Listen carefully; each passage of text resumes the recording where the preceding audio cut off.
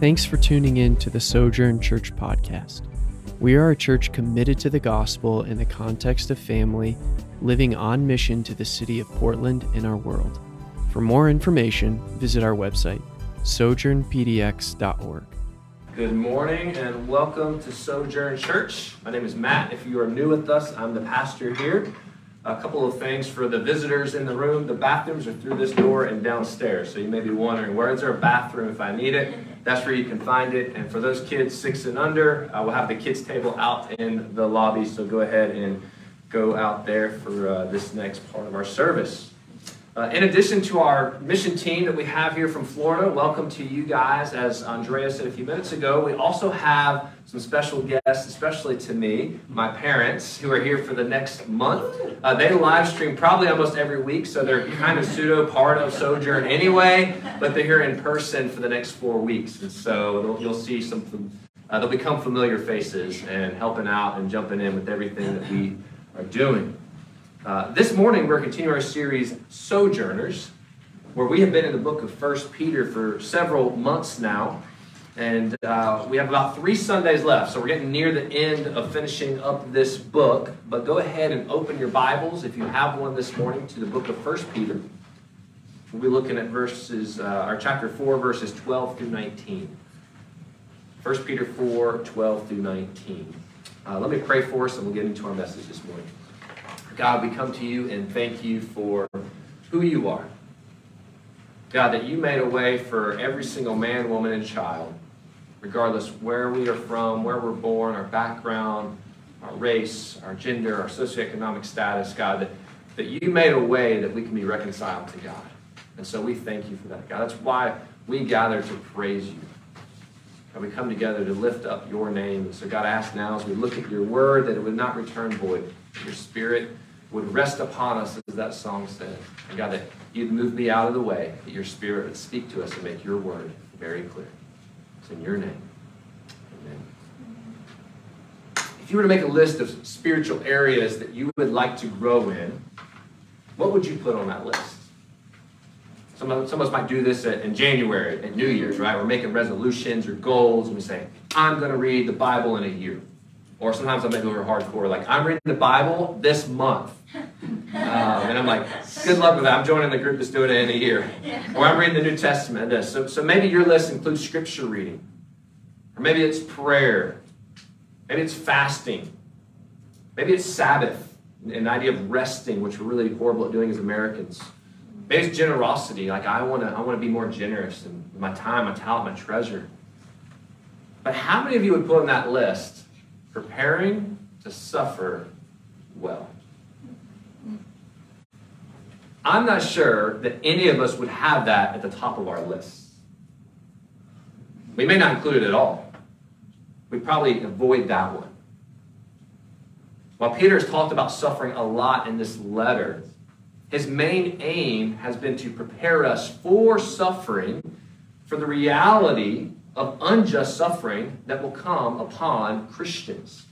Peter's trying to help equip us to respond well and to give us hope during. Now, we might hear unjust suffering and we think this isn't actually that relevant to our time and place in our culture. Because, let's be honest, up until this point in our own country, it's been relatively easy to be a Christian. And while that is true, in the words of Bob Dylan, the great theologian, the times they are a-changin'. And it's only getting increasingly harder to be a Christian in our time and place. You may have heard the phrase, in this cultural moment. Regardless how relevant this letter maybe has seemed to us, Peter's original audience were not yet being persecuted. I think that's important for us because we know that persecution does come, but when he's writing this to them, they're actually not being persecuted yet. What they were experiencing is very similar to what we will likely experience in our time and place for our own Christian faith. Tony Merida, a pastor in Raleigh, says, we may not be assaulted for our faith, but we will be insulted for our faith. And if you haven't experienced that, you probably will experience it. Being mocked when we abstain from the passions of the flesh. Remember 2 weeks ago, that's the language that Peter used. He told us to abstain from these things. You'll likely be insulted for holding to a biblical view of marriage. You'll likely be insulted for holding to a biblical view of life. You'll be likely insulted for believing there's a creator God, that we all came from God. You'll likely be insulted for holding to this idea of sin and judgment and hell. Those are the parts that we like to just kind of erase from Scripture. And so the longer we live in a post-Christian world, and our city's kind of leading that charge, the more we will experience this firsthand. Which is why we must resolve in our hearts, and I think what Peter's trying to help us do, and hopefully what I'll help us do this morning, is we must resolve that it's better to suffer momentarily than it is to compromise, than it is to give in. It's not always easier, but in the long run, it's better.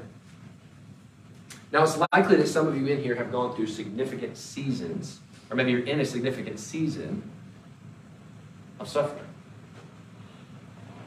Peter is going to encourage you to suffer well. He's not denying that suffering's happening. He's not denying that suffering's taking place. But he's saying suffer well in your suffering. This is important for a couple of reasons. First, the inevitability of suffering. The question is not if we will suffer. The question is when we will suffer. Second is the result of suffering. There's pretty much two options. Two things take place when we suffer. And I've seen this happen. I've been following the Lord long enough now. I would even say I've been in vocational ministry long enough now that this is what you see what happens when someone suffers, specifically in the life of a Christian. It either draws you near to the Lord in that moment of suffering, and you kind of lean in, and you kind of lay yourself at the feet of Jesus and just say, Jesus, like, I've got nothing else. Or, and this is the harder one as a pastor, you see, it turns your heart away from the Lord.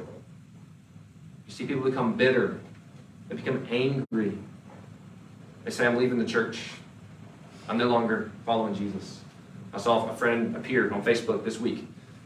Grew up in a similar environment and similar background, and I just saw like he shared something and said, this is why I left. And so I kind of responded, that it saddens me to see people leave because of different things in life that take place. But oftentimes what we see, we become bitter, angry, instead of leaning in towards Jesus. And so the time to prepare your heart to suffer well is not when you're suffering. I think sometimes we wait until that moment. You get that diagnosis of cancer. You get that something happening in your family, and then it's like, what are we going to do? The time to prepare your heart is long before it comes, so that you are ready, and so that when it does happen, you know how it is that you're going to respond. It's similar to an army. We talked about, I think it was last week before. You don't prepare for battle as you're being shot at. They don't send you out there and then all of a sudden, you're in the middle of the war. You actually prepare long before combat so that when you get in that moment, you know how to respond. You know what it is to do. And so the time to prepare for suffering is before it ever comes into our lives. So how do we suffer well as a follower of Christ? That's what we're going to look at this morning. These won't be listed yet, but we're going to be looking at don't be surprised by suffering.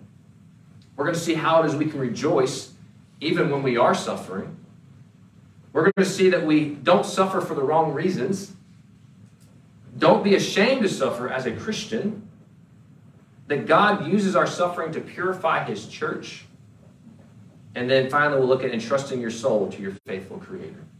So point number one this morning, don't be surprised by suffering.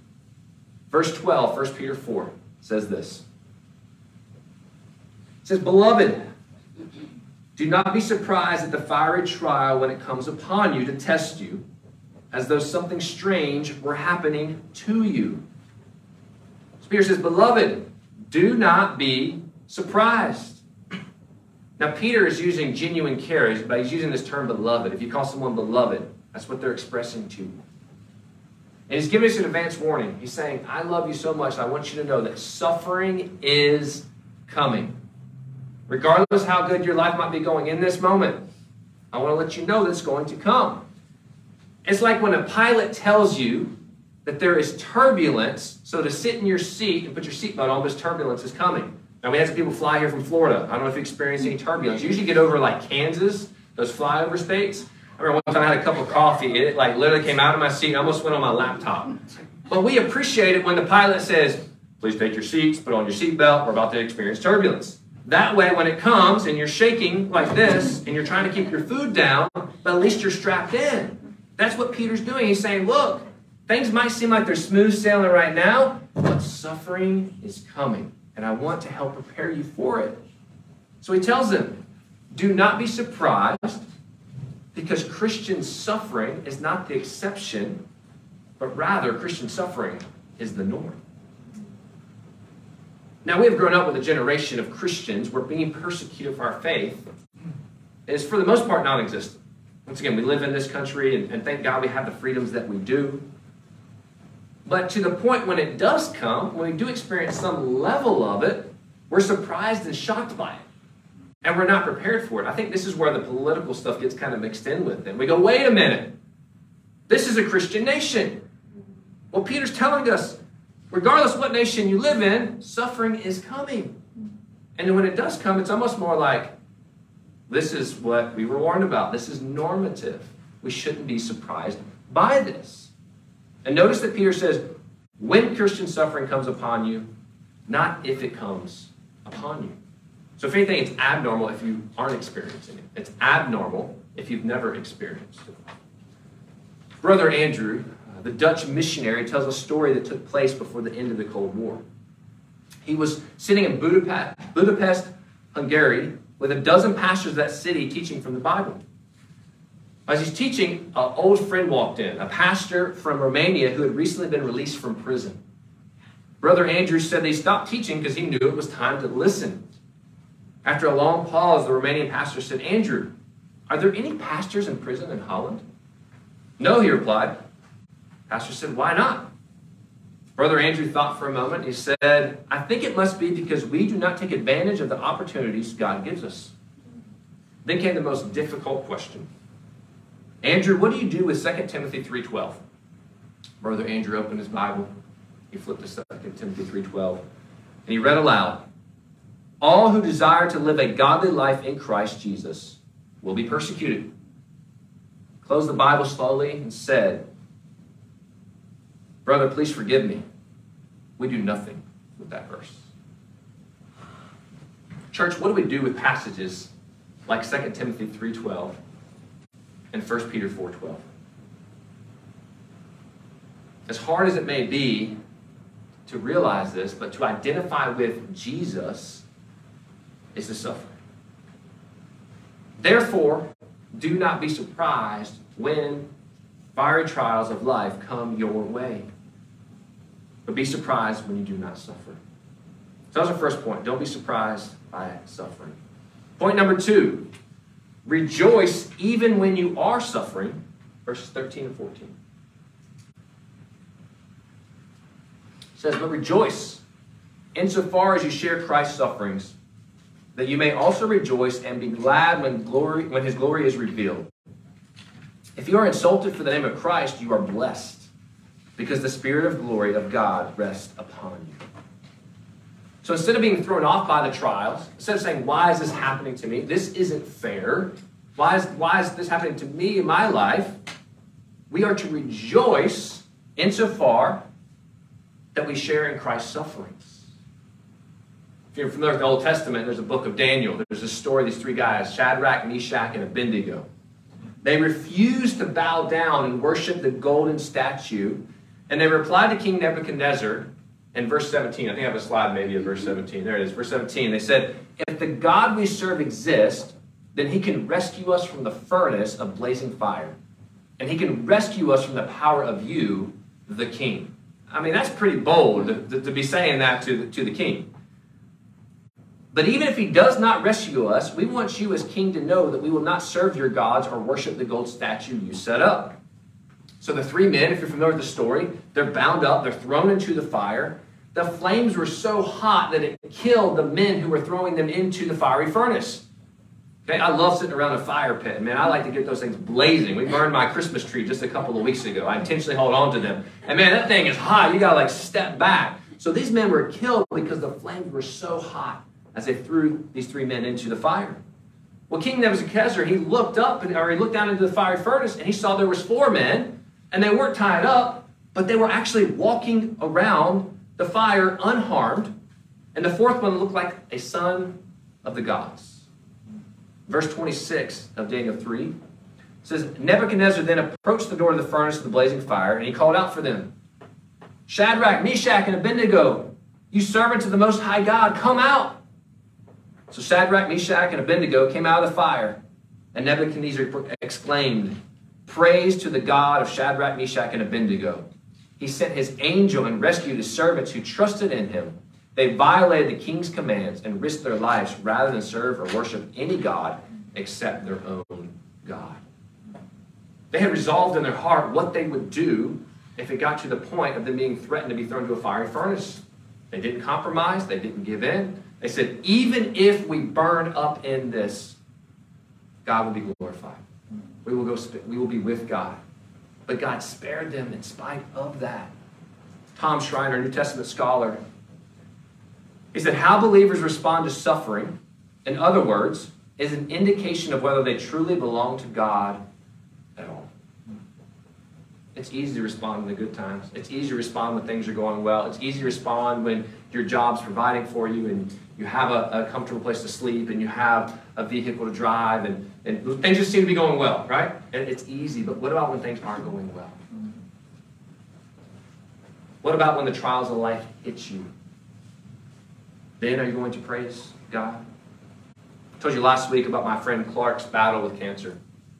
I've been thinking about that a lot this week because he was my age when he passed away. I know that Clark desired to be healed. I know that he desired to live a long, happy life. He desired to have a long marriage. He desired to have children of his own. But I also know that Clark lived his life in such a way that he was still able to rejoice even in his suffering. In the worst suffering of his life, a cancer that there's no cure for that eventually did take his earthly life. But he realized that even if cancer took his life on this earth, that being in the presence of the Lord is still better. And that it can only take so much from him. He realized that being in the presence of the Lord is better than the best marriage you can ever have in this life. He realized being in the presence of the Lord is better than all of the best behaved children you can ever have. He realized that being in the presence of the Lord is better than living a long, happy life on this earth. But the only way that we can experience this is on the other side of suffering. This is the secret to suffering well. Realizing it's only here and now, it's momentary, if we have this view of eternity. If we know that we'll be in the presence of the Lord on the other side of suffering. And so righteous suffering is a unique opportunity for us to experience the nearness of God. But here's the hard truth. If you've never experienced the nearness of the Lord, if you've never experienced the presence of the Lord, then this will not be much motivation for you. Because you go, I've never experienced that. Why would I be okay with that? Well, verse 14 says, the Spirit of glory and God rest upon you. In other words, this unique and powerful way that we experience the presence of God that we can't experience anywhere else. Turn to Jesus.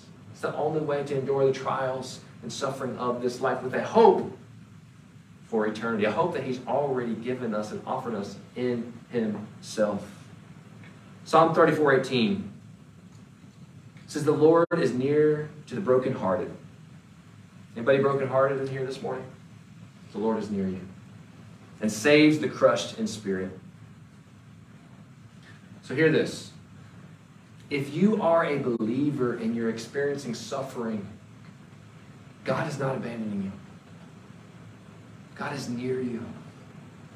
He's right there with you in your moment of suffering. Use it as an opportunity to draw near to Him because He has already drawn near to you. And so this is the reason you can rejoice even when you're suffering. Point number 3. I promise you these get faster. Don't suffer for the wrong reasons. This one's pretty self-explanatory, but verse 15 says, "But let none of you suffer as a murderer or a thief or of an evildoer as a meddler." So we've already been told we will suffer as a result of our faith. Okay? That's in this column. But we must not confuse suffering as a result of our failings.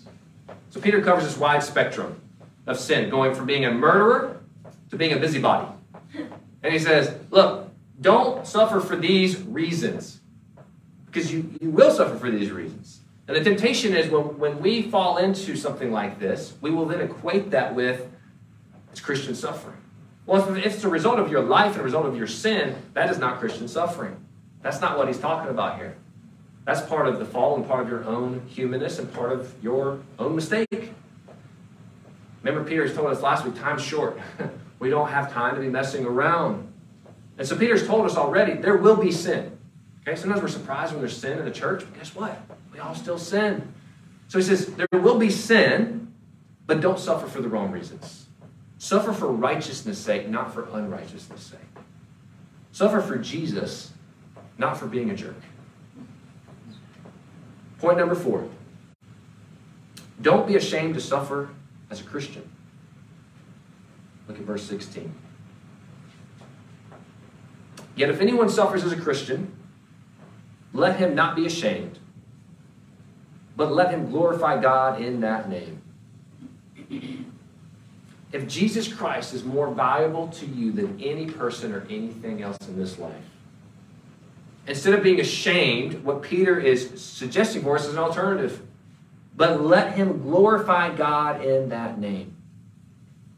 Church, we have no reason to be ashamed to be called Christians. Now I know terms matter, so I will add this to that.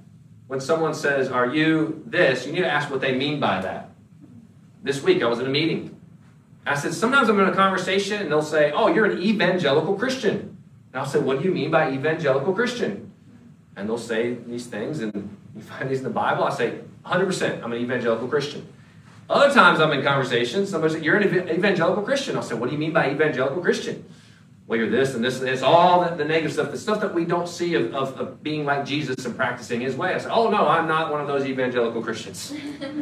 So terms do matter. But if we're living out a biblical New Testament Christianity, following and practicing the way of Jesus, then we have no reason to be ashamed for living that way.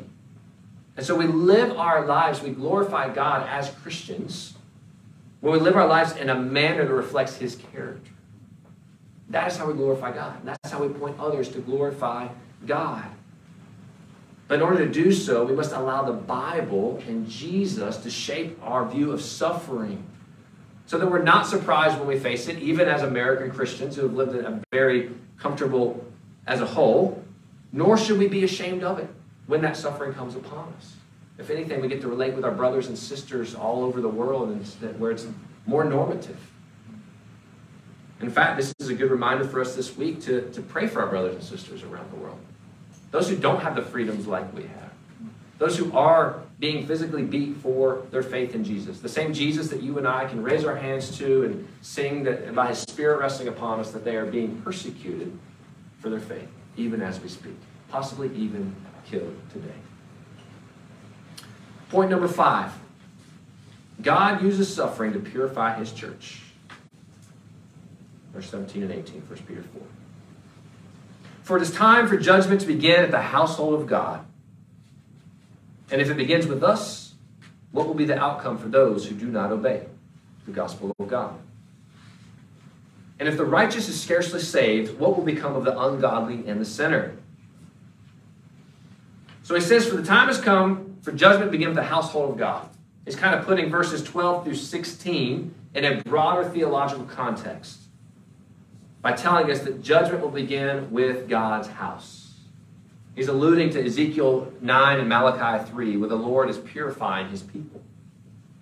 See, the judgment here he's talking about, it's not punitive, but it is purifying and cleansing. And so God uses our suffering to refine his people. God uses the suffering we endure to make us more and more into his likeness. And God is also exposing false believers within the church. So remember the two options when suffering comes our way? Right? Suffering comes your way as a Christ follower. You can lean into Jesus, or you can turn away in bitterness and anger and rage. I'm not implying that this never happens and they're not truly a Christian, but if they do this to the degree to where they walk away and they never return, well, that was part of the purification process. When you suffer, you'll see who's in and who's out. I think COVID-19, the pandemic, I know it's still 4.0, whatever level we're at, but at least we're not wearing masks. I can breathe when I preach. We're getting back to some level of normative. But I think that pandemic, in its own form of suffering, we saw this in the church. I know churches in our own city, some of the larger ones. I know we don't have really large church or city who had about 1,000 people who now have about 400 or 500 gathering on Sunday. Even us, we've never been a very big church, but we literally got down to like my family and maybe one or two others, and then we said, all right, God, what are we going to do? God said, buckle up, we're going to keep going. But God refined his church. Some people say, I'm done, I don't want to be in it anymore. So when you suffer, God is helping refine us. Juan Sanchez, he says, suffering will both reveal his people as he brings them through it. And that's a promise in itself to hold on to, that God will bring you through it. And until you've experienced true suffering and you've been on the other side, you can look back, it's hard for us to see that. It's like your children going through a hard time and you remember that time you went through, like middle school was really hard for most of us. And you're like, you'll get through this too. Oh, I remember that. I remember the awkward dance in middle school. I remember this and this. And you're like, you can see it, but until they go through it, they're like, no way, I don't get it. So he says, suffering will both reveal his people as he brings them through it and expose those who are not his people as they fail to trust Christ. There is no condemnation for those who are in Jesus Christ. Jesus will, however, perfect his bride. Jesus is refining and purifying us, his people, the church. And so God's judgment, it says here, he begins with the church. I know we're quick to look outside the church, but it says he's going to begin with us, and he'll later move outward to judge those outside the church.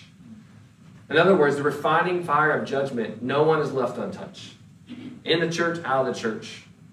But as Christians, we're being strengthened and purified by it. As we trust in God and his holiness that is growing in us.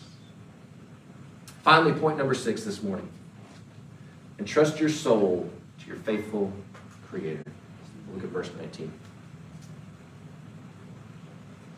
It says, therefore, let those who suffer according to God's will entrust their souls to a faithful Creator while doing good. This verse encapsulates the entire message of 1 Peter. That believers suffer in accordance with God's will.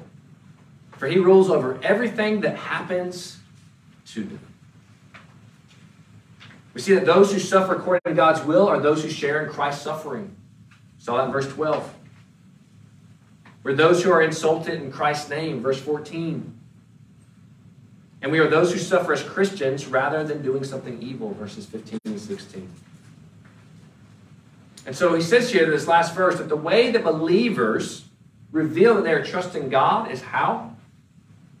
Doing good. Continue doing good even as you suffer. Because here's what happens, at least in my life when I suffer. I'm like, what's this got? I've told this story a number of times, but there's enough new face you haven't heard this. But we served overseas, my family did, in South Asia. It's a hard place to live, hard place to serve. And we came back and I was like, couldn't find a job. I had sold all my belongings. I was sleeping. I literally slept on a baby mattress for a couple of nights because we had nothing else in the house.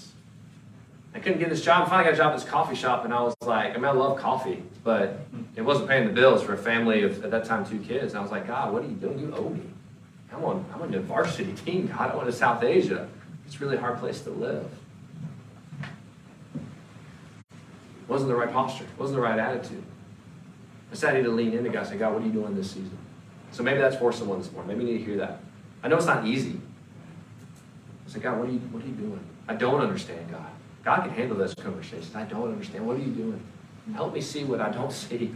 And if you're like me, I'm like, God, I want to learn it really quickly so I can get out of this season and go into the next one. Because what's funny is I left that job and got a better paying job, and I've hated that job probably worse than any job I've ever had. And I was like, God, thank you, but wait a minute, I'm still suffering here. And it took me through that. But the Creator God is sovereign over all things. And if we believe that, He's sovereign over our lives, what we are experiencing, the good and the bad. And He is faithful in all things. God's faithful when we're not faithful. We have to be reminded of that. He's faithful so that we can therefore live as sojourners, as suffering sojourners. We don't have to be surprised or despair when the suffering comes our way. We can still live a joy-filled, God-glorifying life and trusting Him. I think sometimes we hear this, man, when we suffer as Christians, then life has to be just down. Like, no, we can live a joyful life. He tells us to rejoice in our suffering. Of all people, we should rejoice because it only is in this life. Once we're with Him, it's over. And so we should walk through this life with a joy, inexplainable, unexplainable joy that we can share with others, all the while doing good, no matter what the world may do to us. Second week in this series, I told you about singer-songwriter Nightbirde. She became famous on America's Got Talent performing her song, It's Okay. I almost asked Ben to do that song this morning. It's not really a worship song, but if you remember, Nightbirde's life was anything but okay. 2017, Nightbirde received her first cancer diagnosis. She had 6 months to live as she was battling stage 3 breast cancer. 2018, she was declared cancer-free, but her celebration was short-lived. A few months later, she began her second battle with cancer, but she was facing single-digit chances of survival. Her battle became all the more lonelier when her husband of 5 years, the one that is going to stand by you, he left her. She went on alone, winning her second battle of cancer in July 2020. When Nightbirde auditioned for America's Got Talent, she revealed her cancer was back, but now it was in her liver, her spine, and her lungs. Everyone was captivated by Nightbirde's story because hope and joy are not natural responses when we are going through suffering. When your life is falling apart, but your response is a hope and joy, that'll get your attention. But her hope originated in God. She said, I believe that God can heal in one instant. I also believe that no good thing does He withhold. So there was something God was growing in the field that is me. And if God had pulled up all of this hardship too soon, it would have also pulled up all these miracles He did in my spirit. On her blog, she wrote, maybe we missed it. What God showed us when He first introduced Himself, that He will crawl into the dirt to be near us, and He will fill our lungs with air when we don't know how to breathe. She chose her stage name, Nightbirde, because of what it communicates. It communicates hope. She said, even when I'm in the middle of a dark time, there are no signs that it will end. I want to be the bird that sings in anticipation of the good things that I trust are coming. Nightbirde did not sugarcoat her suffering. And God used her suffering on public display. Even if you don't watch America's Got Talent, you may have heard of Nightbirde.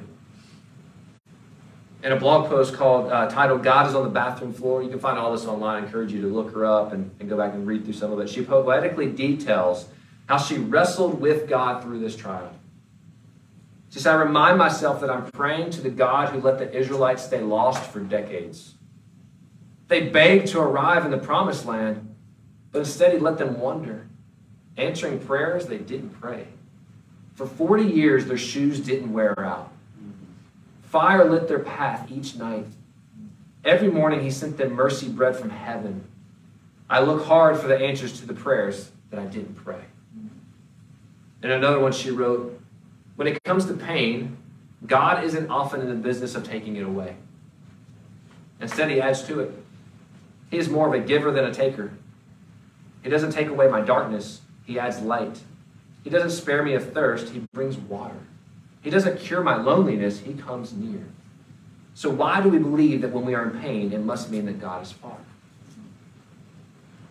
Church, we are called to suffer. And Peter has shown us how to suffer well. And that's my prayer for us as Sojourn Church in the city of Portland, that we will endure suffering here and now as sojourners. No matter what may come our way, that we can continue to lean into Jesus and to follow him, suffer well, and glorify him for his name, for his glory. Amen? Amen. Let me pray for us and we'll respond. God, we thank you for you. Thank you for being our Holy Father, who cared so much about your creation that you didn't give up on us when we gave up on you. That even when we turned our back on you and chose our own way of life, that you still saw fit to send your Son, Jesus, to pay the penalty of death that we deserve. God, as a result of the fall, as a result of sin, we will suffer in this life. But as those of us who are in you, it will only be in this life. And so, God, may we be people who can endure and suffer well as we keep our eyes and our gaze on you.